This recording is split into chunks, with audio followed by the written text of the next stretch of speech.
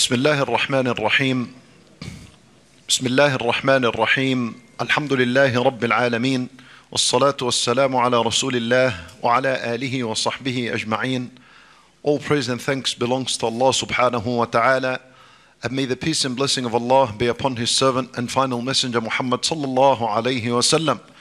As to what follows, my dear respected brothers and sisters in Islam, Assalamu alaikum wa rahmatullahi wa barakatuh. And we are approximately 2 weeks away from the holy month of Ramadan. And so at this time it is very important that we refresh our knowledge in order for our mind and our soul and our heart and our body to be prepared for this blessed month of Ramadan. My brothers and sisters in Islam, there is a hadith that Talha ibn Ubaidillah radiyallahu anhu narrated. And he said, أن رجلين من بلي قدما على رسول الله صلى الله عليه وسلم وكان إسلامهما جميعا. Talha ibn Ubaidillah radiyallahu anhu, he says that were two men from the town of Bali. The town of Bali is a town close to Al-Madinah. قدما على رسول الله. They both approached the Nabi sallallahu alayhi wasallam at the same time, and they were two Jews. And they embraced Islam and said, Ashhadu an la ilaha illallah wa anna Muhammadan Rasulullah. Now these two have accepted Islam at the same time. One of them had more effort in Islam than the other. So his effort were to the point that he joined one of the battles of Rasulullah sallallahu alayhi wasallam, and qadarullah that he passed away as a shaheed. He earned a shahada fi sabilillah, so he was martyred. His friend that accepted Islam at the same time lived to witness another year, a full year. And after 1 year, he died. Natural causes, on his deathbed, Allah subhanahu wa ta'ala took his soul. Talha ibn Ubaidillah radiyallahu anhu, after these two have died, one night he was sleeping, he had a dream. In his dream, he saw himself and these two people, these two companions, standing outside the door of the paradise. And an angel comes and he calls the one who died 1 year later. You know, the one who just died on his bed, natural death? He was called into the paradise first. Talha ibn Ubaidillah is there, he can see this in the dream. So he was called in and admitted to the paradise first. And then the angel came out and he called the one who was martyred fi sabilillah, and he was admitted into the paradise second. And then the angel came and he said to Talha ibn Ubaidillah, you go back, it's not your time yet, because he was still alive. Then he woke up from his dream and he was amazed. So he went around Al-Madinah informing the people what he saw, and the people were amazed with him as well. What is surprising in the hadith, that how could this person who died naturally enter the paradise first before a shaheed fi sabilillah? And now we all know what special gifts Allah Azza wa Jal gives a shaheed. How can this person who died on his bed naturally enter the paradise before a shaheed? And so some people would think, you know, what's the big deal? At the end of the day, they both entered the paradise. There's always a big deal about the one who comes first in something. You know, in school, the majority of the class passes the exam, but it's always about who came first, so that he gets the medal. Who came first in the race? He gets the medal. The one who's first to buy the new product of Apple or Samsung, the one who's first to buy the product, he's the one who's interviewed, and he's the one who's asked, and he's given a special earning and a rank among the people. So there's always something special about coming first in something. So this man entered the paradise first. The Sahaba see it as a big deal. So they ended going to Rasulullah sallallahu alayhi wasallam, and they narrated this dream onto him. When Nabi sallallahu alayhi wasallam saw the amazement on their face, and he said to them, "Min ayyi dhalika ta'jabun?" What are you surprised? What are you all amazed by? So they said to him, obviously, how did this person enter before a shaheed?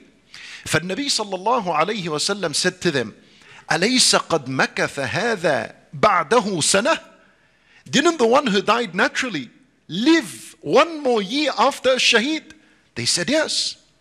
So then he said, وَأَدْرَكَ رَمَضَانَ فَصَلَّى كَذَا وَكَذَا. And didn't he also, during that 1 year that he lived extra, he witnessed the month of Ramadan, and he prayed this and this amount of raka'at and sajdat in his life more than the shaheed? They said, yes, Ya Rasulullah.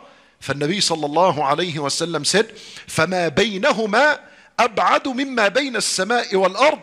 He said that the distance between him and the shaheed is the distance between the heavens and the earth.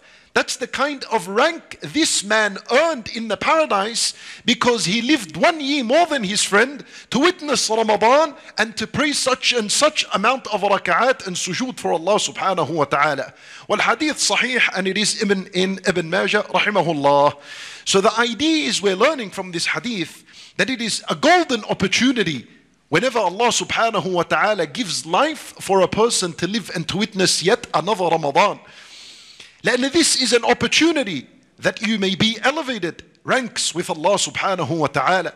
When Nabi sallallahu alayhi wa sallam, he said, ليس أحد أفضل عند الله من مؤمن يعمر في الإسلام يكثر تسبيحه وتكبيره وتحميده وتهليله. And Nabi sallallahu alayhi wa sallam, he said, there is no one better than a believer who lives a long life, and this life is full of tasbih to Allah subhanahu wa ta'ala, وتحميد وتكبير لا إله إلا الله, and his life is full of dhikr and worship to Allah subhanahu wa ta'ala. For it is a blessing. The hadith is teaching us that it is a blessing to witness another Ramadan in your life. We ask Allah Azza wa Jal to give us life to witness Ramadan, and to give us the ability and the strength that we worship Him during Ramadan. We need to first recognize and acknowledge that this is a blessing from Allah subhanahu wa ta'ala, and that the one who doesn't recognize this as a blessing and take advantage of it as a blessing, Allah Azza wa Jal warns such people and He reprimands them in the Quran. Those who are ungrateful to Allah's blessing. Allah Azza wa Jal, He said in Surah Al-Baqarah, وَمَنْ يُبَدِّلْ نِعْمَةَ اللَّهِ مِنْ بَعْدِ مَا جَاءَتْهُ فَإِنَّ اللَّهَ شَدِيدُ الْعِقَابِ.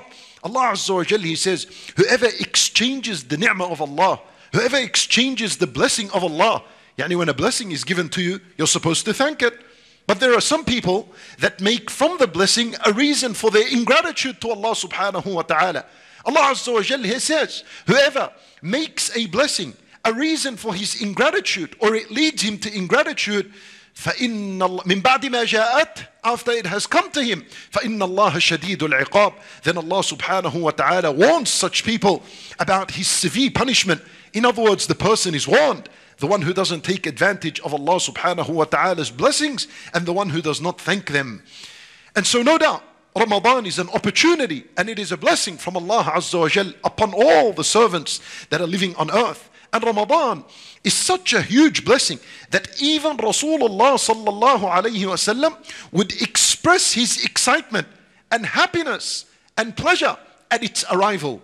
In the hadith of Abu Hurairah radiyallahu anhu, he says, كان النبي صلى الله عليه وسلم يبشر أصحابه, that the Nabi sallallahu alayhi wa sallam, he used to congratulate his companions on the arrival of Ramadan. Ibn Rajab rahimahullah, he said that this hadith is a proof, it's a clear proof that it is permissible to congratulate one another on the occasion of Ramadan.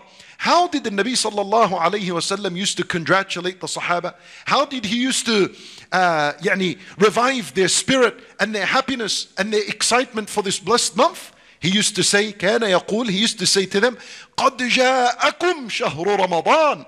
He used to say to the people when they gathered, Ramadan has come to you, O people. Now the idea is people know that Ramadan is coming. No one loses count of the calendar.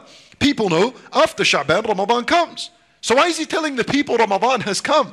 You see, this implies his excitement and his happiness. It's like, we know someone important is going to come and give us a lesson. So we say, there, he arrived. People can see him. But that's excitement. It expresses excitement. For Nabi sallallahu alayhi wa sallam is happy. And he shares this joyful occasion with the companions. And he says to them, Ramadan is coming. Congratulations. Then he says to them, Shahrun Mubarak. This is a blessed month. Blessed month, it means two things. Number one, blessed, it's something for something to increase. When something is blessed by Allah, meaning its goodness is increased. And so Ramadan is a blessed month because our deeds increase. We fast like we never fast in any other month. We worship Allah like we never worship Allah in any other month. We read Quran like we never read Quran in any other month. Right? And that's required. in the month of Ramadan, your Quran and your Salat and everything of the worship needs to increase. That's normal.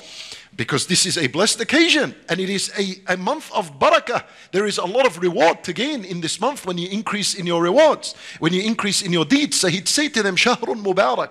And the other meaning of Shahrun Mubarak is a dua from Rasulullah sallallahu alayhi wasallam, as though he's saying, Allahumma barik lana fi shahrina, as though he's saying, oh Allah, bless this month for us. Then he would say, كَتَبَ اللَّهُ عَلَيْكُمْ صِيَامَهُ.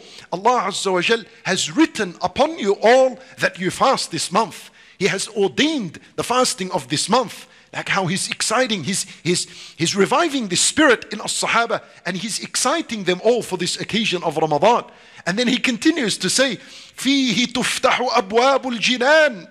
Within this month, the doors of the paradise are going to open. Allahu Akbar.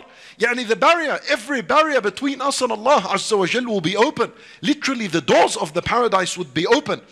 Al-Qadi Iyad rahimahullah, he says that the meaning of this hadith could also mean that the opportunity of good will open.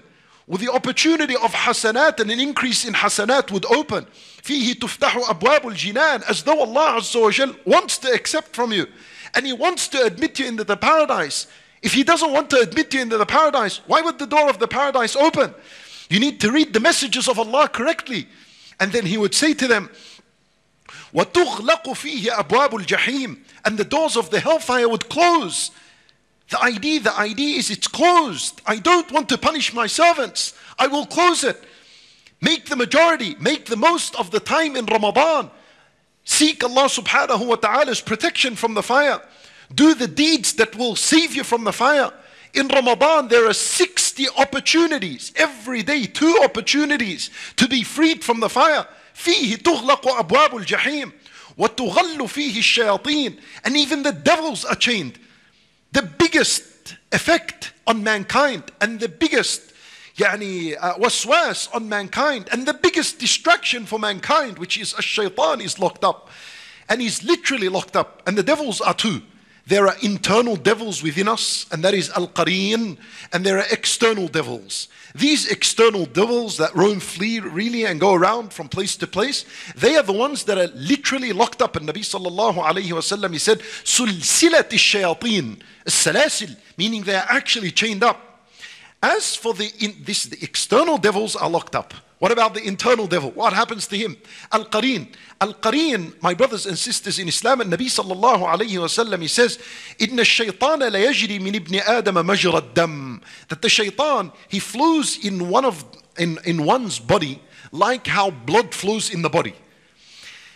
And Al-Qareen, what happens to him during Ramadan is that his effect will dramatically be reduced and his evil whispering would be reduced. He's still there, but you know, how does this make sense? Because when you're fasting, a fasting person only has a strong desire for food and drink. When you're fasting and you're extremely hungry and thirsty, what do you think about? You think about food. And thinking about food is permissible because you're thinking about something permissible. Now imagine someone that has eaten and is fully satisfied. What does he think about? His desire begins to think about al-haram, thinking about evil temptations and desires and so on. So the one who is starved, his shaitan that's inside, and literally when a person is fasting, the veins inside and the arteries, they dilate, they come in, they become small. And he's in there, flowing in your body, so it's constricted upon him. And until you're hungry and you're thirsty, you're only thinking of that which is halal. Your desire is that for which is halal. You're far away from thinking about anything haram. And that is the shaitan's evil whispering being reduced in the month of Ramadan. For Allah Azza wa Jal, He removes the biggest distraction from our lives. And this is why you find the people doing good in Ramadan, such goodness that they can never see themselves doing before or after Ramadan. This is the blessing of Allah subhanahu wa ta'ala upon the believers. And then He would say, فِيهِ لَيْلَةٌ خَيْرٌ مِّنْ أَلْفِ شَهْرٍ. And within this blessed month is a night خَيْرٌ مِّنْ أَلْفِ شَهْرٍ, much better than 1,000 months. A night, if you were to earn maximum reward in it, it would be better than you worshipping Allah Azza wa Jal day and night for 1,000 months. Allahu Akbar. Then the Prophet sallallahu alayhi wasallam, at the end of this hadith, he warns the companions and warns the ummah of the one who neglects this month and the goodness of this month. He says, "Man hurimaha faqad hurima al-khayra kullahu." Whoever is deprived of the goodness of the night of Ramadan, whoever is deprived of the goodness of this. What's the goodness of Laylatul Qadr? What's the goodness? The goodness is that you're forgiven for all your sins. من قام ليلة القدر إيمانا واحتسابا غفر له ما تقدم من ذنبه. That's the goodness alongside the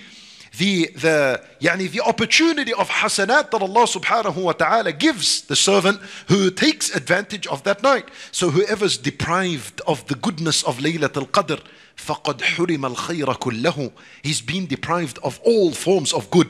See how Nabi sallallahu alayhi wa sallam, he would excite the Sahaba, he would give them good news about Ramadan, and then at the end he'd warn them. Don't be of those who are heedless during Ramadan and neglect the blessings of this month. So lots of excitement at the beginning of this hadith concerning the arrival of Ramadan. And at the end of the hadith, it is terrifying. And Nabi sallallahu alayhi wa sallam warning us, the one who neglects and fails to see the importance and the virtue of this month, he is upon a dangerous path. Why not? He is upon a dangerous path. When Nabi sallallahu alayhi wa sallam has said in another hadith, once he was ascending the mimbar, and with every footstep he would say, Ameen, Ameen, Ameen. Well, Sahaba are amazed. Why did you? Because Ameen is to be said at the end of a dua. We heard no dua, we heard nothing. We just heard him say Ameen. So after the khutbah, they said, during the khutbah, he explained to them why he had said Ameen. He said that Jibreel came to me and he had said to me, Ya Muhammad, Man adraka Ramadan falam yughfar lahu, fa'ab'adahu Allah. فَقُلْتُ آمين. Jibreel came and made a dua with Rasulullah sallallahu alayhi wa sallam. And he said, O Muhammad, may the one who witnesses Ramadan and finishes Ramadan and Allah has not forgiven him, may such a person be humiliated and shamed and disgraced. This is a dua from Allah, because Allah Azza wa Jal sent Jibreel to Rasulullah sallallahu alayhi wa sallam. And it is a dua from Jibreel when Nabi sallallahu alayhi wa sallam said Ameen to it. Even how huge is the matter for a person to neglect and be heedless of this month.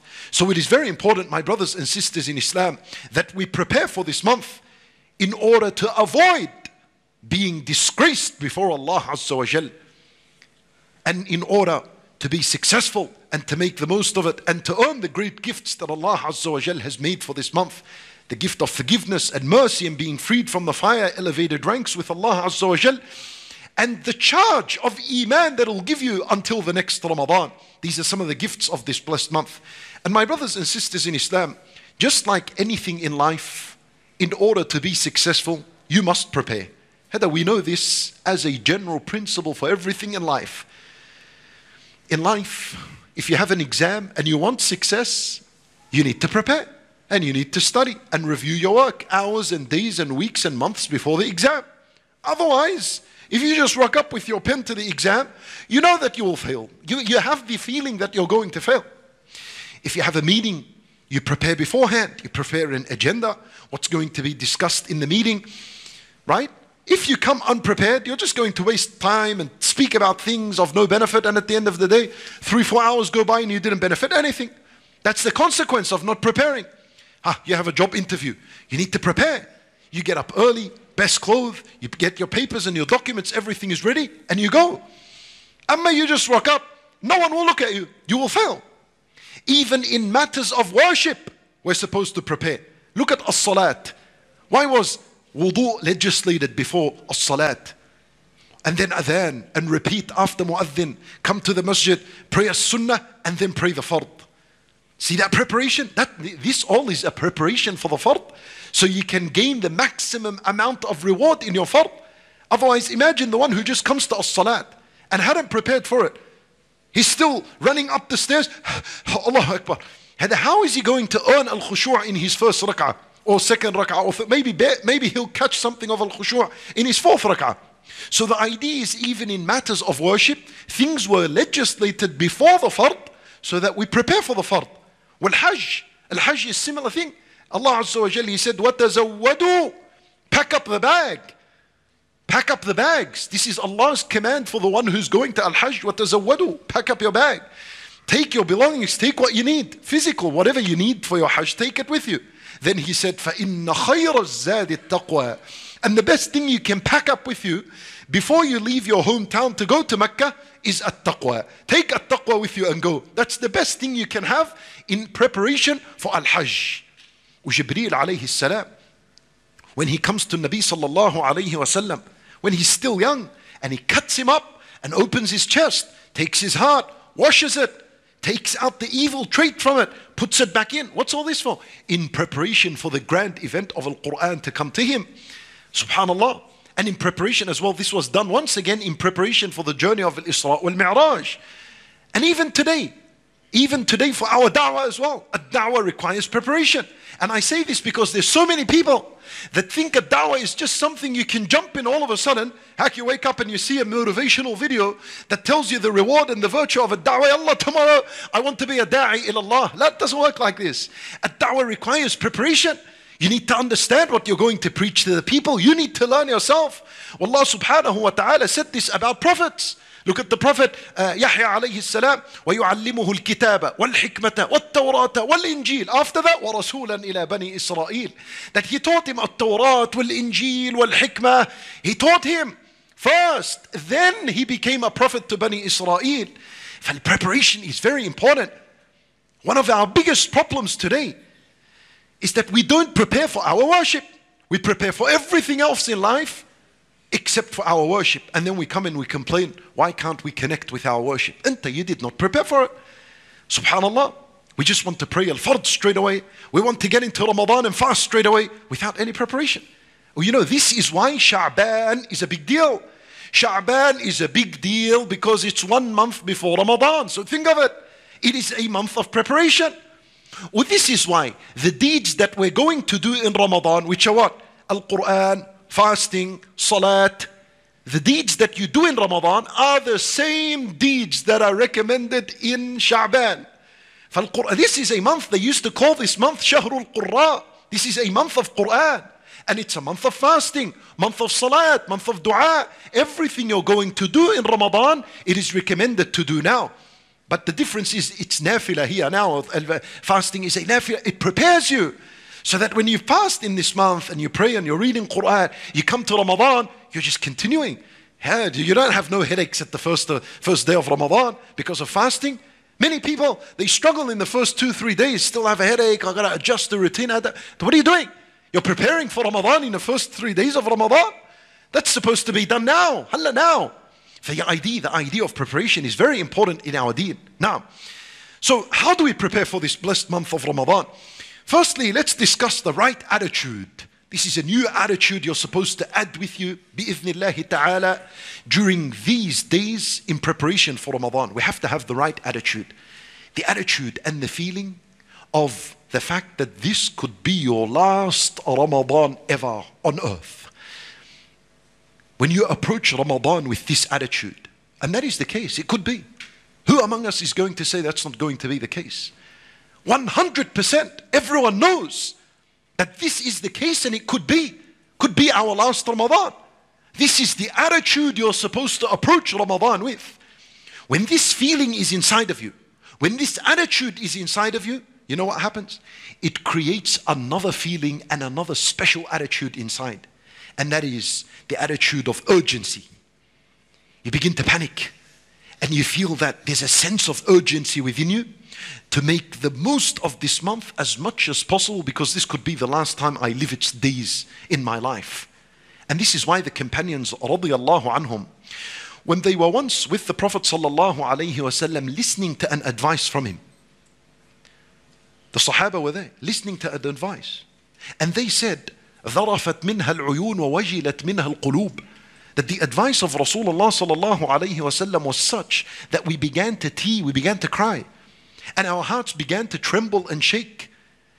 And they felt the intensity and the depth of the advice of Rasulullah sallallahu alaihi wasallam. So they said, كأنها موعظة مودع.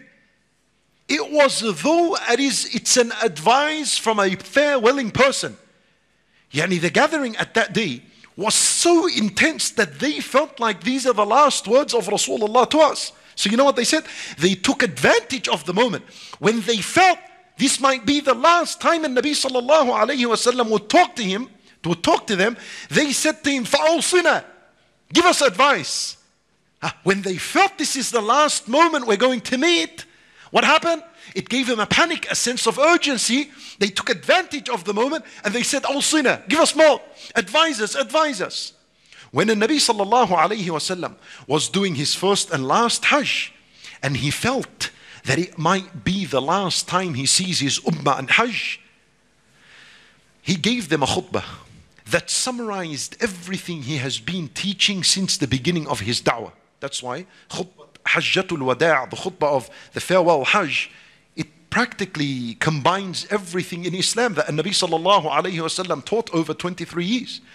And during this khutbah he said to them, لَعَلِّي لَا أَلْقَاكُمْ بَعْدَ عَامِ هَذَا, perhaps I will not have a chance to meet with you ever again after this month.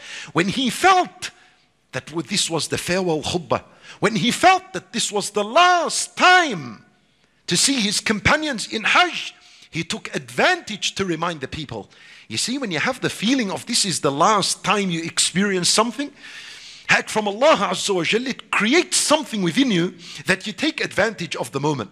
And this is why Nabi sallallahu alayhi wa sallam would say to a companion when he advised him, إِذَا قُمْتَ إِلَى الصَّلَاةِ, when you get up to pray, فَصَلِّ صَلَاةَ مُوَدِّعَ, pray the prayer of a farewelling person. Imagine a person that is praying his final salat. Imagine a person now stands and prays, and he knows this is his last salat on earth. The moment he makes a tasneem, he is going to drop dead. How will his salat be? What kind of khushu' would be in his salat? What kind of honesty and sincerity is in this person's prayer? Do you think such a person would be distracted by worldly matters? And who messaged him? And what's on the outside world? And when he's going to collect his money? And when he's going to finish his job? You think he's going to think of this? He will think about nothing of this. And khalas, none of this is going to be my concern. The moment I die, all of this is not my responsibility anymore. Those who come after me will look after my jobs and work and my money and my phone and all that. The majority of us, unfortunately, we fast Ramadan and the main concern is I just need to get my fard over and done with. Let's add a new dimension to our Ramadan, and this is one of the first ways you're going to prepare with a right attitude. Siyamul muwaddi'een, the fasting of a farewelling person. How is it going to be? Think that the first day of Ramadan, think that this is going to be the last first day of Ramadan you will ever see in your life. Allahu A'lam. Wallahi, my brothers and sisters in Islam, no one is guaranteed the first day of Ramadan, let alone the second and the third and the end of it and another year. You live in dreams when you think, Wallah, next Ramadan I'll make the most of it. You live in a dream really. So when we worship Allah Azza wa Jal with this feeling and attitude that it's our last Ramadan, this bi'idhnillahi ta'ala would enhance your worship, and it will convert this worship of Ramadan from being a habit to being an actual worship that you want Allah Azza wa Jal's pleasure from. The practical matters in terms of how we are going to prepare for this blessed month of Ramadan. Number one, بالتوبة والاستغفار, with seeking Allah Azza wa Jal's forgiveness and repenting to Allah subhanahu wa ta'ala. There is no doubt this is one of the main matters in terms of preparing for Ramadan. Ask Allah Azza wa Jal for forgiveness of the past sins, the major and the minor, the intentional and the accidental mistakes. Ask Allah Azza wa Jal to forgive you from all of that, and ask Him to forgive you from the shortcomings of your worship. This is a dhanb as well. The shortcomings in our worship is a dhanb.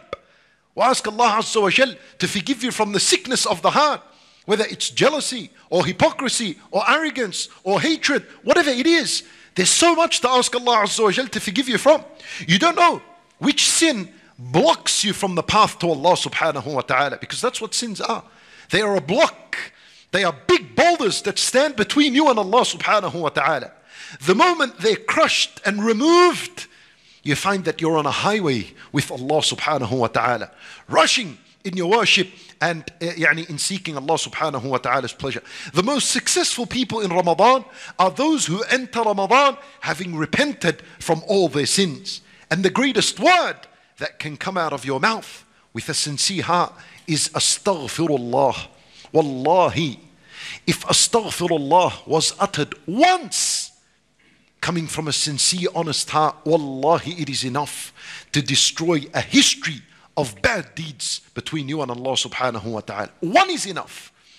Imagine a person that is repeating al-istighfar and taking advantage of the blessed times and times that were meant for istighfar, like just before Salat al-Fajr, half an hour, istighfar, nothing else.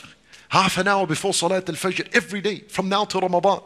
Nothing, just istighfar. وَبِالْأَسْحَارِ هُمْ يَسْتَغْفِرُونَ وَالْمُسْتَغْفِرِينَ بِالْأَسْحَارِ. Allah Azza wa Jal praised people that would seek His forgiveness at this time. At a time where everything is quiet and peaceful and you have no distractions in life. No one is calling at this time, no work at this time. Children are sleeping at this time. There is no one. Until you get up and you're seeking Allah Azza wa Jal's forgiveness, that can only refer to one thing, and that is that you are sincere, that you really wanted Allah Azza wa Jal's forgiveness. Of course, there's a difference between doing istighfar now and doing istighfar just before Fajr. The one who does before Fajr, this is more of an honest and sincere time. This is more of a time in where a person is actually saying, oh Allah, I got up and I don't have any worldly distraction, but I'm here just for al-istighfar. هذا more in a position for Allah Azza wa Jal to accept His forgiveness. Seek Allah Azza wa Jal's forgiveness in abundance during the day and during the night. And Nabi sallallahu alayhi wa sallam used to make istighfar more than 100 times. Allah Azza wa Jal loves those who seek His forgiveness. He loves them. Inna Allah yuhibbu at-tawwabin. And if Allah Azza wa Jal loves them, He will forgive them and He will allow them to enter the doors of His mercy that will open up in Ramadan bi-idhnillahi ta'ala. And as we said, the biggest barrier between us and Allah and the forgiveness of Allah and the mercy of Allah is our sins. The moment we put effort to remove them through al-istighfar, the doors would open. When you seek istighfar, al-malaikah are making dua for you. Allah Azza wa Jal, He says in the Quran that the angels say, رَبَّنَا وَسِعْتَ كُلَّ شَيْءٍ رَحْمَةً وَعِلْمًا فَاغْفِرْ لِلَّذِينَ تَابُوا. The angels ask Allah to forgive those who repent. So you want more than this? An angel will make dua for you if you are to continuously make tawbah and istighfar to Allah subhanahu wa ta'ala. فَاغْفِرْ لِلَّذِينَ تَابُوا وَاتَّبَعُوا سَبِيلَكَ وَقِهِمْ عَذَابَ الْجَحِيمِ.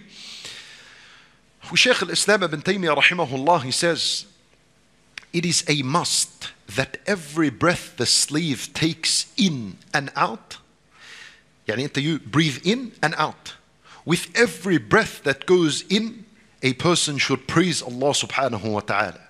And every breath that comes out, a person should seek Allah subhanahu wa ta'ala's forgiveness. But you're supposed to be between these two things, between hamdullahi azza wa jal wal istighfaru lillahi azza wa jal.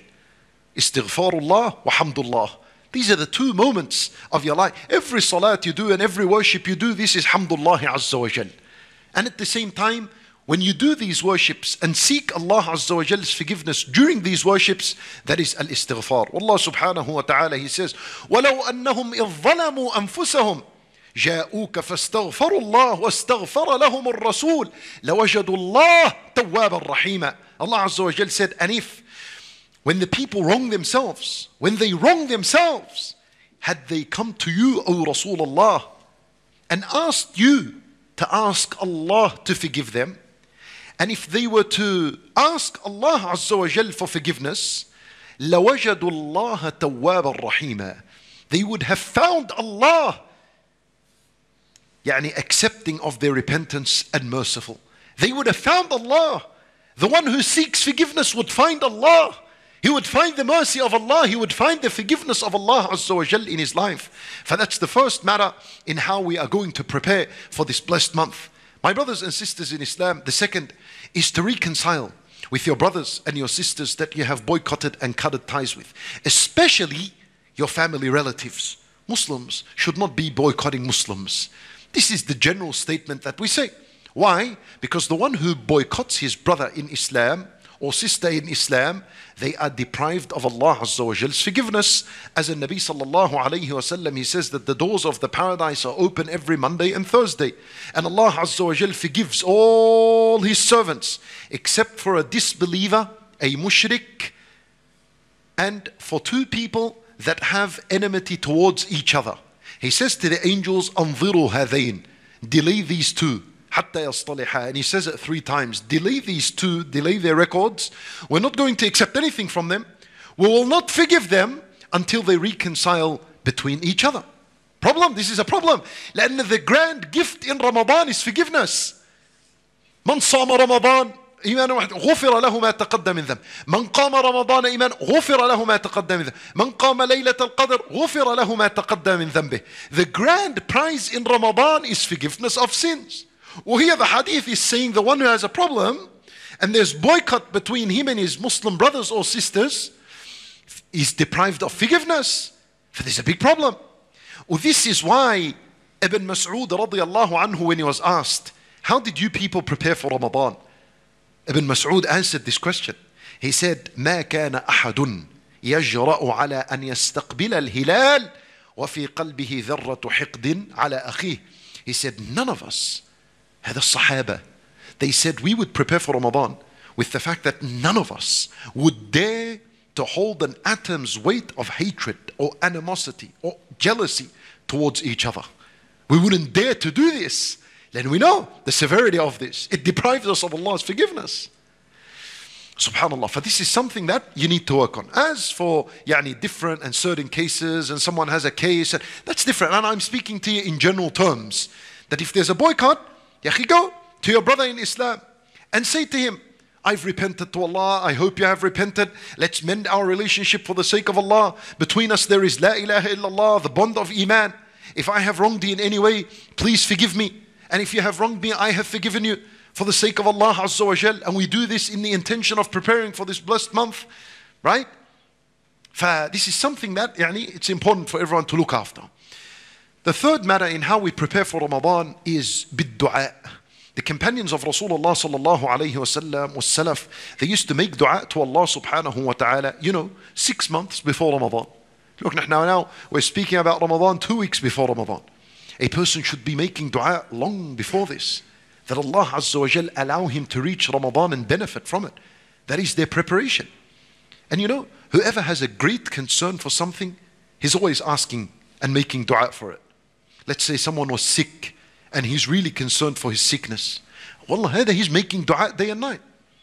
If you had a relative that is sick, you're making dua and you're asking others to make dua for him as well, please. If someone has caught or has something huge in his life or facing a calamity, you reach out to others, please make dua for me. You make dua for yourself. You're intense in your dua. When something is of great concern for you, you make dua. The sign that Ramadan is a great concern for you would be through your dua.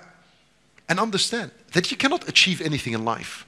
And you can let alone worship Allah if Allah Azza wa Jal doesn't give you the strength and the ability to do so. Allah Azza wa Jal, He says, مَا أَصَابَكَ مِنْ حَسَنَةٍ فَمِنَ اللَّهِ. Any good deed that you do, it came from Allah Azza wa Jal. Even make dua to Allah that He give you the ability to worship Him. Allah Azza wa Jal, He says about the believers when they enter the paradise, وقالوا الحمد لله الذي هدانا لهذا وما كنا لنهتدي لولا أن هدانا الله. They enter the paradise, the believers, and they will say, Alhamdulillah, all praise is for Allah, the one who guided us to this paradise. And we would have never ever been guided had it not been for the guidance of Allah for us. In the paradise we're going to acknowledge that no way we could have been here without Allah's guidance to us. You understand why Ihdina as-sirat al-mustaqim is 17 times a day at least. Hatta da'wah that we do. I'm speaking to you now, it can only happen by Allah's permission. As Allah Azza wa Jal says to Rasulullah sallallahu alayhi wa sallam, وَدَاعِيًا إِلَى اللَّهِ بِإِذْنِهِ. By Allah's permission, you are to call the people to al-Islam and to good. Weren't you now sitting in al-masjid, coming to al-masjid, listening to dhikrullah, and then attending as-salawat? Do you think this came by your effort? Allah Azza wa Jalla, He says, في بيوت أذن الله أن ترفع ويذكر فيها اسمه. These are houses in which Allah gave permission that people come and establish His dhikr inside these houses. وإياك نعبد وإياك نستعين. This is the theme in our life. This is the central message in our life. إياك نعبد is our purpose. You alone we're going to worship. That's our purpose in life. But what's the means? How are we going to fulfill this worship? وَإِيَّاكَ نَسْتَعِينَ is the means. That's the key to reaching this purpose. We're going to seek your help. So إِيَّاكَ نَعْبُدُ, we're going to worship you. How are we going to do that? وَإِيَّاكَ نَسْتَعِينُ, we're going to always seek your help. This is why Nabi sallallahu alayhi wasallam would teach the companions, after your salat, say, Allahumma a'inni ala dhikrika wa shukrika wa husni ibadatik. Oh Allah, give me the ability and the power and the strength. Oh Allah, aid me and support me that I remain grateful to you and that I remain in consistent worship and perfect my worship for you. Now, وحتى النبي صلى الله عليه وسلم, in his dua, he used to say, Allahumma inni as'aluka fi'la al-khayrat. Oh Allah, I ask you that you grant me the ability to do good. If the Nabi sallallahu alaihi wasallam could do good on his own, why would he ask Allah to give him the ability to do so? For it teaches us that without asking Allah to give you the ability to worship, you will not be able to worship. Very simple. When Nabi sallallahu alayhi wasallam said, فَمَنْ وَجَدَ خَيْرًا فَلْيَحْمَدِ اللَّهِ, anyone who finds himself doing good, he should praise Allah.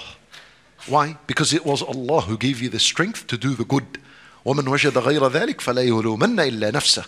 And if you find yourself doing other than good, doing evil, doing haram, then don't blame anyone but yourself. See that? Subhanallah. Because people often flip it around. People, if they're not careful and arrogance takes over them, whenever they do good, they want to ascribe it to themselves.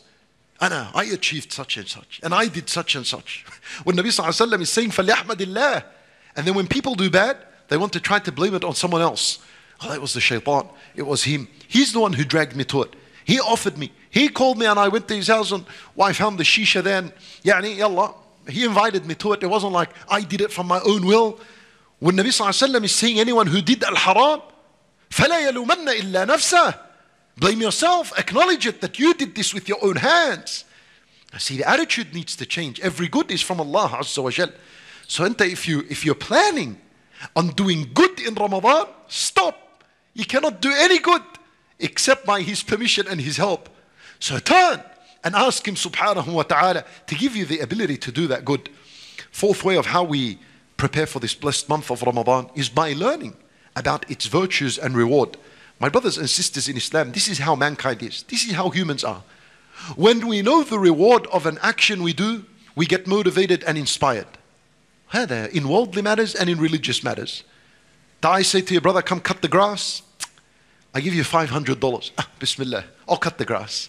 I know what the reward is. Everyone goes to work because there's a pay at the end of the week. You're looking forward to it. There's a reward. It motivates you, right?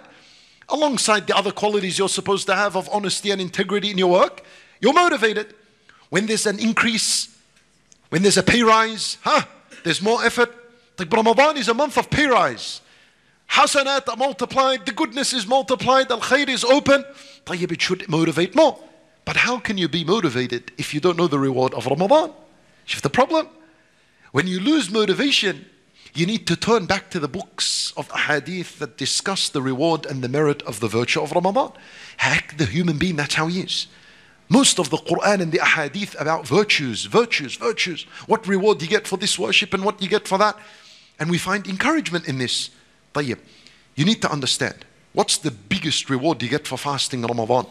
The Nabi sallallahu alayhi wa sallam, he said, وَمَا تَقَرَّبَ إِلَيَّ عَبْدِي بِشَيْءٍ أَحَبَّ إِلَيَّ مِمَّا افْتَرَضْتُهُ عَلَيْهِ. Every single fasting of the year is only voluntary. Whether it's Ashura, whether it's Arafah, whatever it is, all of it is voluntary. The only obligatory month and days to fast is Ramadan. It doesn't come all the time, it comes once a month only, once a year. When Nabi sallallahu alayhi wa sallam, he says, there is nothing that brings the servant closer to Allah more than him doing that which Allah prescribed and obligated upon him. The most beloved thing which will bring the slave closer to Allah is that which Allah made obligatory upon him. That's the biggest gift. Every single day you fast of Ramadan, the biggest thing you are earning is al-qurba min Allah. You are drawing nearer and nearer to Allah Azza wa Jal. Allah Azza wa Jal, He says, كَلَّا لَا تُطِعْهُ وَاسْجُدْ وَاقْتَرِبْ. Come close to Allah. How do you come close to Allah? By fulfilling the obligations. Ramadan fasting is the biggest deed that a person does that is continuous non-stop. You fast how many hours? 12 hours? 13 hours? Can you read the Quran for 13 hours non-stop? Can you pray for 13 hours non-stop? Can you make dua for 13 hours non-stop? You can't. No one can do it. Amma fasting, the most continuous, longest worship that you remain in worship from the beginning to the end.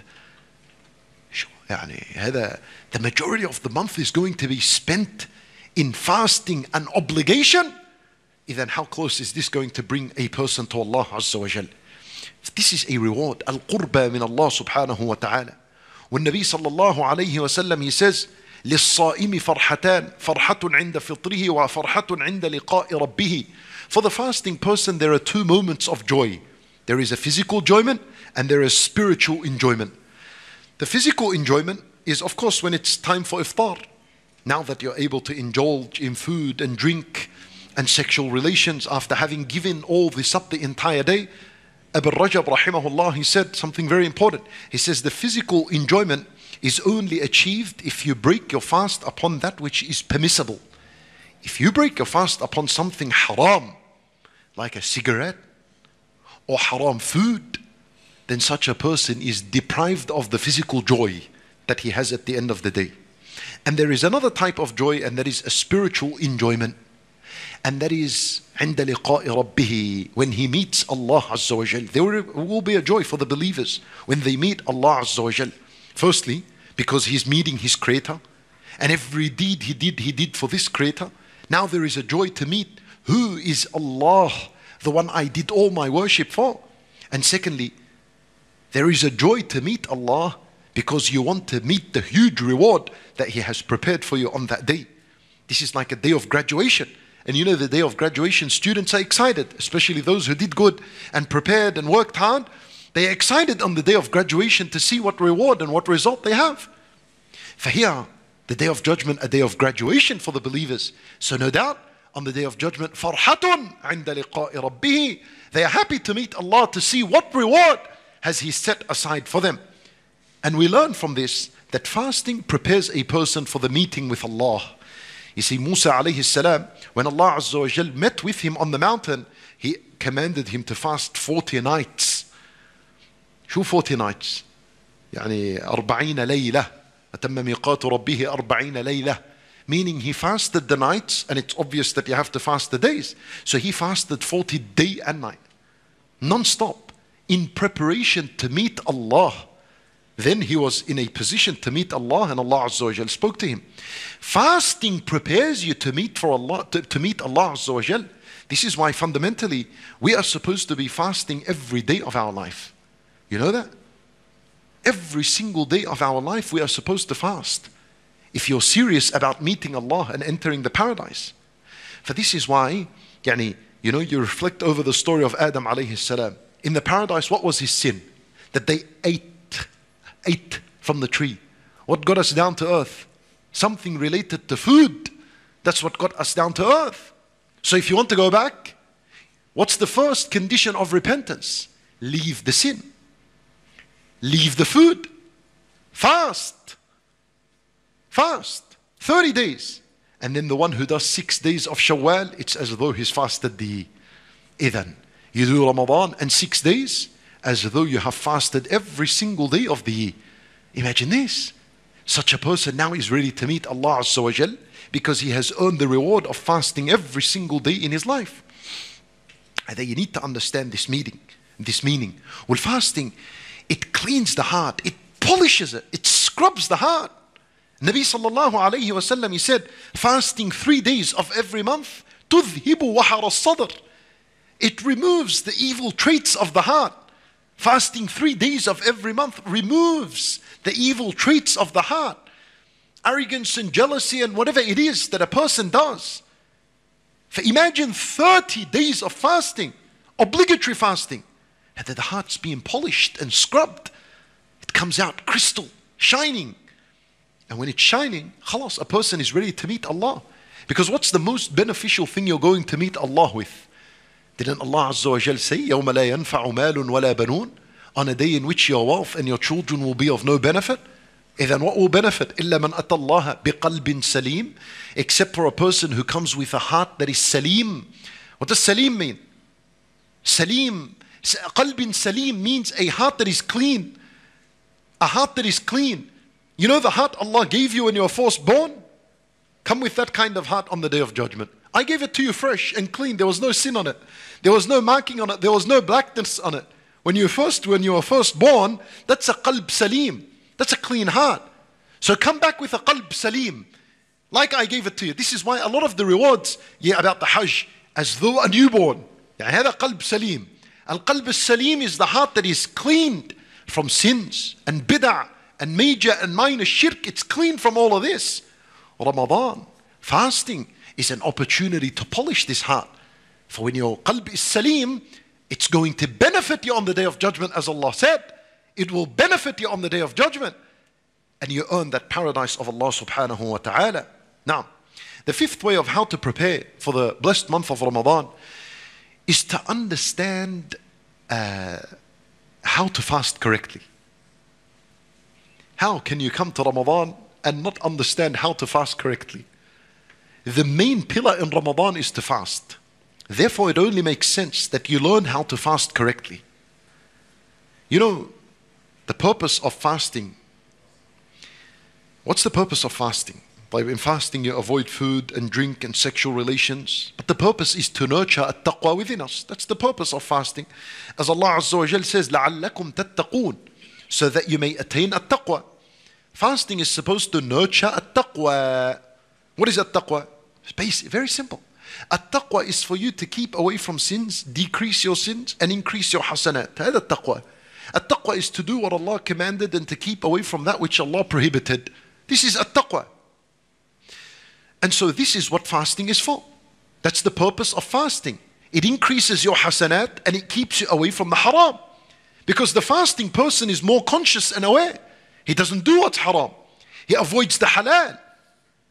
When you're fasting and I put you in a room alone, no one is there, and there's an apple in front of you, you won't eat it, even though an apple is halal in Islam. You won't eat it. Why? It's an apple, it's halal. Why wouldn't you eat it? Because you know Allah is watching, mashallah. That's the kind of attitude you're supposed to have with everything else during your life. You did not eat it because you knew Allah is watching. So now, when it comes to haram matters, isn't Allah watching as well? After Ramadan, isn't Allah watching as well? Then Ramadan and fasting develops this taqwa, it nurtures it. And you're doing this for 30 days. So you're being nurtured and nourished with this taqwa. Ibn al-Qayyim rahimahullah, he said fasting is two parts. Hatta Nabi sallallahu alayhi wa sallam taught us. Fasting is two things. That's what you need to learn. That's how you fast correctly. Two things. Listen, Ibn al-Qayyim rahimahullah, he said, there is the fasting of the stomach from food and drink, and there is fasting of the limbs from sin and transgression. Salaf rahimahumullah used to say that fasting, the easiest type of fasting is to refrain from food, drink and sexual relation. That's the easy fasting. And he said the real fasting is to abstain from all forms of sin and transgression. When Nabi sallallahu alayhi wa sallam mentioned this to us, and Nabi sallallahu alayhi wa sallam, in addition to teaching us that we are to keep away from food, drink and sexual relations, he also said there are three things you're supposed to keep away from. And you know that? When you keep away from these three things, and these three physical things, you have now fasted correctly. In a hadith, the Nabi sallallahu alayhi wa sallam, he says, مَنْ لَمْ يَدَعْ قَوْلَ الزُّورِ وَالْعَمَلَ بِهِ وَالْجَهَلِ فَلَيْسَ لِلَّهِ حَاجَةٌ أَنْ يَدَعَ طَعَامَهُ وَشَرَابَهُ. And Nabi sallallahu alayhi wa sallam, he says, whoever doesn't give up, alongside food, drink and sexual relations, three more other things they are: قَوْلَ الزُّورِ, false speech, even swearing and telling lies and backbiting and gossip and all foul language that comes from the mouth. Add this to food, drink and sexual relations. Add it. That's one thing. And Nabi sallallahu alaihi wasallam says whoever doesn't leave these things, so you need to fast from these things. قَوْلَ الزُّورِ. الزُّور is a comprehensive term that refers to anything that is falsehood. وَالْعَمَلَ بِهِ, and evil deeds. Evil deeds. Yani the evil deeds. So that means the fasting of the eye. That's a deed. When you look at something haram, the eyes must fast with you. The hand, when it does something haram, it should fast with you as well. And your hands and your feet and everything. Give it all up. At-taqwa is supposed to be flowing in your entire body and your veins. Everything is supposed to keep away from al-haram. That's the second thing. Hada is fasting. Limbs supposed to fast. Wal-jahl. You also are supposed to refrain from jahl. What's jahl? Jahl is two things. Number one, jahl is ignorance. What is ignorance? Ignorance is when you know something and you do not implement it. And when I know as-salat is obligatory and I don't pray, that's ignorance. Then you knew there's salat and you didn't pray. When I know the fire burns and I put my hand in there, I'm ignorant. You had knowledge. Why didn't you act upon your knowledge? Then there's a problem there. And that's jahl. So you need to keep away from jahl. And the other meaning to jahl is the foolish, arrogant character and behavior. The bad attitude, the bad character, that's jahl as well. So if someone wants to argue with you during Ramadan or swear at you and insult you, don't raise your voice. Don't fight with anyone. Nabi Sallallahu Alaihi Wasallam said, La yaskhab. Don't fight with anyone. Don't raise your voice at anyone. That's wala yaskhab. Rather, the Nabi Sallallahu Alaihi Wasallam told us what to do. If someone is going to insult and angry and raise his voice at you and so on, say to them, Inni sa'im, 2 times, and walk away. I'm fasting. Yani what does it mean? In context, it means, I'm fasting. And I cannot raise my voice on you and swear back at you and insult you, because that's another type of fasting I'm supposed to do alongside food, drink, and sexual relations. فَإِنِّي صَائِمْ إِنِّي صَائِمْ. And keep your fasting protected. Purify your fasting. Keep it intact and move away. Now, if a person does this, now he has fasted correctly. Don't forget this meaning. This is just as important as leaving food, drink, and sexual relations. Remember, at the end of the day, the purpose of Ramadan is not to starve you and to deprive you from sexual relations. The purpose of Ramadan was to nurture taqwa. What taqwa is what will protect this and protect your limbs from al-haram and protect you from ignorance and bad character. That's what taqwa would do. And that's the purpose. As for speaking in terms of from a fiqh perspective, if a person was to refrain from food, drink, and sexual relations, and then yes, he backbit someone, he slandered someone, he did a bad deed with his eyes, and he swore at others, from a fiqh perspective, his fasting is still correct, and he doesn't have to make up that day, but he lost a lot of reward. Fasting, if it's not correct, the more you destroy your fasting, the less reward you earn. It's like a salat. The Nabi sallallahu alayhi wa sallam, he says that a person finishes his salat, وَمَا كُتِبَ لَهُ إِلَّا عُشْرُهَا تُسْعُهَا ثُمْنُهَا سُبْعُهَا سُدْسُهَا خُمْسُهَا رُبْعُهَا ثُلْثُهَا نِصْفُهَا. Nabi sallallahu alayhi wa sallam says that a person might pray and he will leave, he will end his salat having earned 1/10 of the reward. Look, there was an opportunity to earn one whole reward, a big reward, but some people earn 1/10, some 1/9, some 1/8, some 1/7, some 1/6, some they earn 1/5, some they earn 1/4, some earn 1/3, or some earn 1/2, and some earn complete reward. Allahu A'lam. Fasting is like this. The more perfect your fasting, the more reward there is. Wallah, you didn't control your tongue, your limbs weren't controlling, it's going to reduce until you fasted a whole day and you earned at the end of it maybe 1/10. Why would you waste this opportunity upon yourself? When Nabi sallallahu alayhi wa sallam, he said this fact, رُبَّ صَائِمٍ لَيْسَ لَهُ مِنْ صَوْمِهِ إِلَّا الْجُوعِ. Perhaps that a fasting person doesn't earn anything from his fasting except hunger. What does that mean? He doesn't earn any reward. The only thing he earned was that he went a day, starved himself. That's it. وَرُبَّ قَائِمٍ لَيْسَ لَهُ مِنْ قِيَامِهِ إِلَّا السَّهَرِ. And perhaps it could be that a person prays the whole night and doesn't earn anything. No reward, nothing. Only tiredness. He went, it's better for him to sleep. So you need to understand, alongside your worship, your character must develop as well. Character. And first and foremost, your character with Allah. He says something is haram, keep away from it. And then behave with the people. That's how you keep your fasting pure and intact. Now, طيب. And subhanAllah, people are always just focused on the physical things.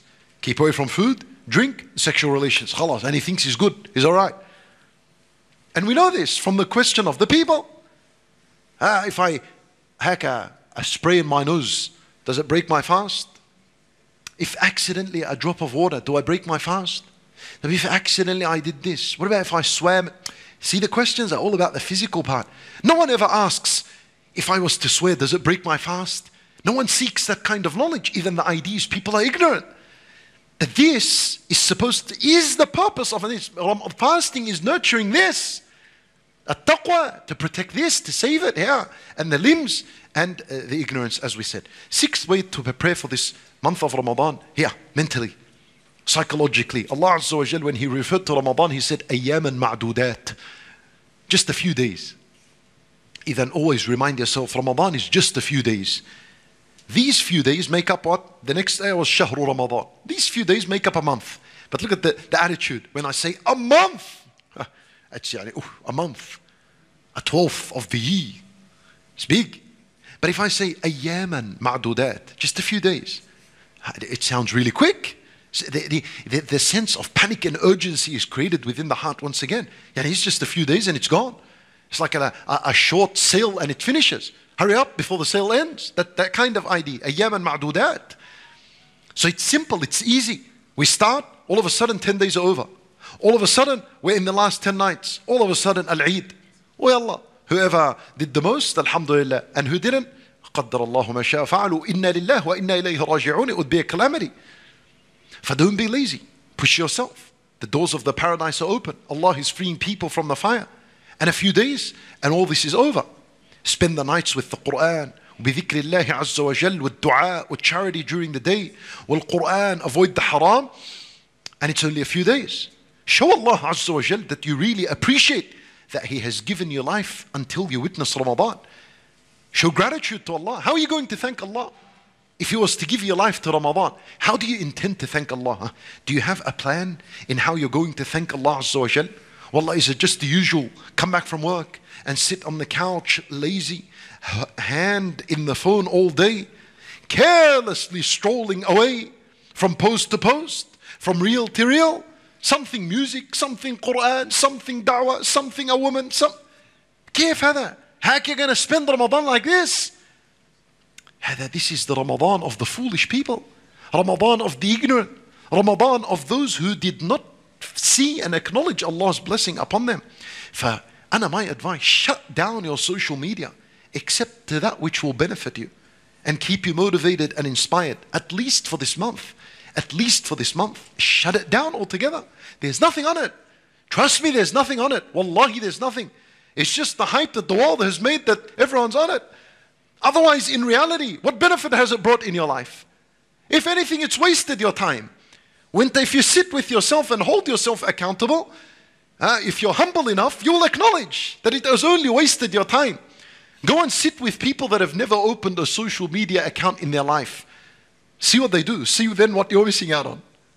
That's the real life. Is away from all this.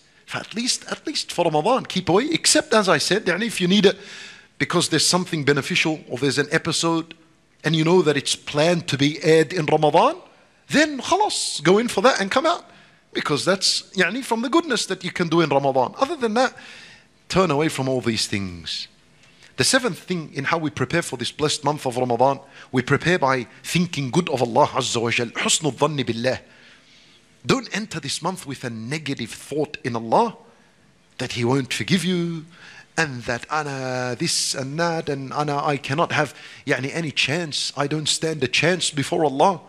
Wallahi, before I arrived here, I sat with someone where I was overseas. And I wanted to interview such a person on a certain matter. And I said to them, what's your thought of Allah Azza wa Jal? Wallahi, their word was to say, I believe Allah is going to throw me in hell. Why would you have this idea about Allah? And we had a discussion, a very long discussion. But why is there people that exist that think like this about Allah? Because what you think is what you get. فأنت Ramadan, and always in your life have positive, good thought in Allah Azza wa Jal, that He will forgive you, that He will free your neck from the fire. بإذن الله. The one who has good thought in Allah, Allah is more generous for him to shock you on the day of judgment and give you other than what you thought in him. That Allah Azza wa Jal does not play tricks with the servants. And you're thinking good all your life of Allah, and then you think you come on the day of judgment and Allah Azza wa Jal will play a trick with you and throw you in your Jahannam. Ma'adallah for the one who thinks like this about Allah. Think good of Allah, positive of Allah, and do the work. Because the only one that is thinking good of Allah is the one who's putting effort. You do put your effort, وَالتَّوْبَةِ إِلَى اللَّهِ وَالْإِسْتِغْفَارِ, then think good of Allah. Don't confuse that good thought in Allah and you're doing nothing. La. Worry for yourself. Worry for yourself. Be careful. If you're going to do nothing and just rely on good thought, worry about yourself. Amma you put effort with dua, with ibadah, after that comes the good. This is where good thought is supposed to be. That's the correct positioning of good thought.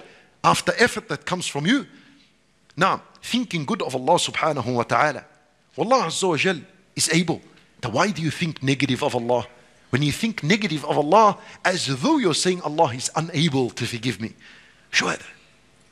This is a huge statement. You ascribed inability to Allah Azza wa Jal. That could be on the border, lines of kufr. Allah Azza wa Jal qadir. Look at the magicians of Fir'aun, practicing magic or shirk all their life. When they saw the truth in front of them, they fell into sujood. One sajda wiped away an entire history of shirk and sayyat. For what kind of forgiveness would Allah Azza wa Jal give a person who worshipped Him for 30 days and hoping for His mercy and forgiveness? On one sajda, everything was forgiven. 30 days, this is a big deal. So don't allow the shaitan to convince you otherwise. Now, adhan ya Abu Jamil? Yalla adhan, we'll finish, we'll wrap up after the adhan inshallah. Bismillahir Rahmanir Rahim. Alhamdulillah, wassalatu wassalamu ala Rasulillahi wa ala alihi wa sahbihi ajma'een. My brothers and sisters in Islam, and the final matter in how a person prepares for this month is to increase his knowledge about Ramadan. Learn about the sunnah of as-suhoor, wal-iftar, what is supposed to be said, what is supposed to be done, and understand as well what to eat when you break your fast. Nabi sallallahu alayhi wasallam, when he used to break his fast, he used to break his fast ala rutab, which is the moist, wet dates, al-rutab. In wajadaha, if it was available in his house. See this word? In wajadaha, if it was available. What does it teach you? And it teaches me something. Because the next part of the hadith says, فَإِن لَمْ يَجِدْهَا فَعَلَى تَمَرَاتٍ فَإِن لَمْ يَجِدْ فَعَلَى حَسَوَاتٍ مِّن مَاءٍ. If he did not find rutab, then he would look for tamar, which is the dry date. And if he does not find that, he would sip a few sips of water. What I learned from this is that, contrary to what people do today, when Ramadan is coming, Ya Allah, the boxes of dates are being purchased and stacked in the house. As though you guaranteed you for yourself a date every day. طب النبي صلى الله عليه وسلم فإن لم يجد, if he did not find the dates in his house, meaning he didn't stack dates before Ramadan in his house, let the matter run smooth and normal. What you have in your house of dates now, you have. Eat it, right? Then when it finishes, go and buy more, and like this. Amma this kind of preparation that people have before, purchase this and in bulk and kaza, I know one's going to say it's haram. It's not a matter of haram and halal. But it's alright. If you did not find a date in your house to eat, it's alright. This happened to the best of this nation. This happened to the teacher who taught us. Right? Faith, there's no, bismillah, water. Don't busy yourself with bulk buying and moving from place to place. I don't find dates here. He went to another shop, no dates from there, for another one. But I don't know how hours and hours go by and he's driving his car looking for dates. Also learn a sunnah of at-tarawih and praying with the imam. And Nabi sallallahu alayhi wasallam teaches us that praying at-tarawih every night of Ramadan is a reason for why all the sins are forgiven. When Nabi sallallahu alayhi wasallam also teaches us another reward for praying at-tarawih. In a hadith he says, جاء رجل من قضاعة, from the tribe of Qudaa, a man came to Nabi sallallahu alayhi wasallam and said to him, إن شهدت أن لا إله إلا الله أنك رسول الله. He's asking him, he's saying, Ya Rasulullah, if I was to testify that there is no Lord worthy of worship except Allah, and that you are the messenger of Allah. وصليت الصلوات الخمس, and I prayed the 5 daily prayers. وصمت رمضان وقمته, and I fast Ramadan and I pray its nights. وآتيت الزكاة, and I gave الزكاة. So Nabi sallallahu alayhi wa sallam said, من مات على هذا كان من الصديقين والشهداء. Whoever dies upon this, testifying that there is no Lord worthy of worship but Allah, and that Muhammad sallallahu alayhi wa sallam is the messenger of Allah, praying 5 daily prayers, fasting Ramadan, praying its nights, giving zakat. If he dies while having done this during his life, he dies earning the rank of as-siddiqeen, which is straight after the prophets. The rank of as-siddiqeen is straight after al-anbiya, and he earns the rank of ash-shuhada. Subhanallah. See the unique thing in this hadith, that wasn't obligatory, everything else was obligatory, was praying its nights. When Nabi sallallahu alayhi wa sallam says, whoever prays with the imam until the imam leaves, as though he has prayed an entire night. Allahu Akbar. You pray with the imam 1 hour, what is it? Half an hour, 40 minutes, and then you spend the rest of the night sleeping, but you earn the reward as though you prayed that whole time, even the time you were sleeping. And what is meant by until the imam leaves, until he makes taslim from Salat al-Witr. When he says, Assalamu alaikum wa rahmatullah, Assalamu alaikum wa rahmatullah, from Salat al-Witr, then you have be prayed until the imam leaves. Well, Imam Ahmad rahimahullah, he used to pray with the imam and he would not leave until the imam leaves. He used to leave with the imam. So that's the first thing. If you're able to pray and sit and leave with the imam, that's the ideal option. But if the imam has a habit of sitting and sits for a long time after as-salat, then it's fine to leave, no problems. And if a masjid has 2 imams, let's say, 2 imams, so how do you fulfill this sunnah? You wait until both of them finish. And if you want to pray extra at night, it is fine that you get up in the last rak'ah of al-witr and make it odd. You make it even. So if the last rak'ah is witr 1, you make it even, that's 2. And then you're allowed to pray after that whatever you want during the night, but you do not repeat the witr again. But the ideal situation is to pray with the imam and pray witr with him and finish al-witr with him. And if you want to pray after that, you're allowed to pray, no problems.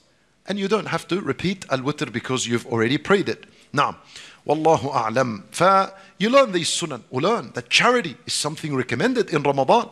When Nabi sallallahu alayhi wa sallam used to be the most generous of people, especially in Ramadan, he was the most generous with good. Not just money. كان أجود الناس بالخير. An advice with people, teach someone something, sadaqah, clothe someone, feed someone, pay the debt of someone, do something good. هذا what it means to be generous in Ramadan. And he used to be most generous in Ramadan. You know why? الحديث says حين يلقاه جبريل فيدارسه القرآن. He used to be most generous, especially when Jibreel used to come recite the Quran to him. Why? I'll tell you why. لأنه when a person reads the Quran, his heart is drawing nearer and nearer to Allah and the afterlife. So therefore, it's withdrawing from this worldly life. So he gives, and he's detaching from the worldly life. See the effect, the true effect of the Quran in your life. As you draw nearer to the hereafter, you're being detached from the afterlife. What is it? What, you're being detached from this life. What's a sign? You're detaching from this life and its luxuries. The extra giving, the extra generosity. And his generosity was described as أجود بالخير من الريح المرسلة. He was more generous than the strong violent wind. What does that mean? You know, a strong violent wind, it does not leave anything in its path except it touches. A wind, when it blows in a city, it affects the trees. It touches the leaves, the houses, the windows of houses, the doors, the streets, the cars, the people, everything in its path it touches. For this is what is meant by a Nabi sallallahu alayhi wa sallam being more generous than an uncontrollable wind. Meaning his generosity would get everyone. it would reach everyone. The poor and the rich and the Sahabi, with the one that's struggling, واللي in the masjid or outside, with women, with children. Everyone would say, take something of the generosity and the goodness of Rasulullah sallallahu alayhi wasallam. For remember, the charity in Ramadan has a huge deal, and it should be a big thing in the life of a Muslim during Ramadan. Generosity needs to increase. Feed those who don't have anything to eat. And mashallah, there's a lot of campaigns, a lot of charity organizations that organize this on your behalf. All that is required from you is to take this money and to pay it.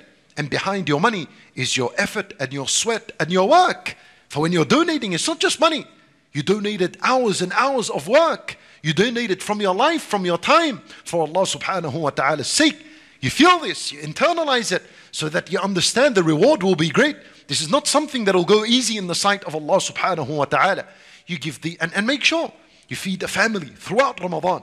Make sure at least for every single day of Ramadan, at least you're feeding a family, or you're feeding someone that is poor, right? This is extra generosity in Ramadan. We ask Allah subhanahu wa ta'ala to give us the ability that we worship Him subhanahu wa ta'ala during our lives, and more so in Ramadan. We ask Him subhanahu wa ta'ala to extend our lives until we witness this Ramadan and many Ramadans after this. We ask Him subhanahu wa ta'ala to forgive our sins, to forgive our shortcomings. إنه ولي ذلك والقادر عليه وصلى الله وسلم وبارك على نبينا محمد وعلى آله وصحبه أجمعين.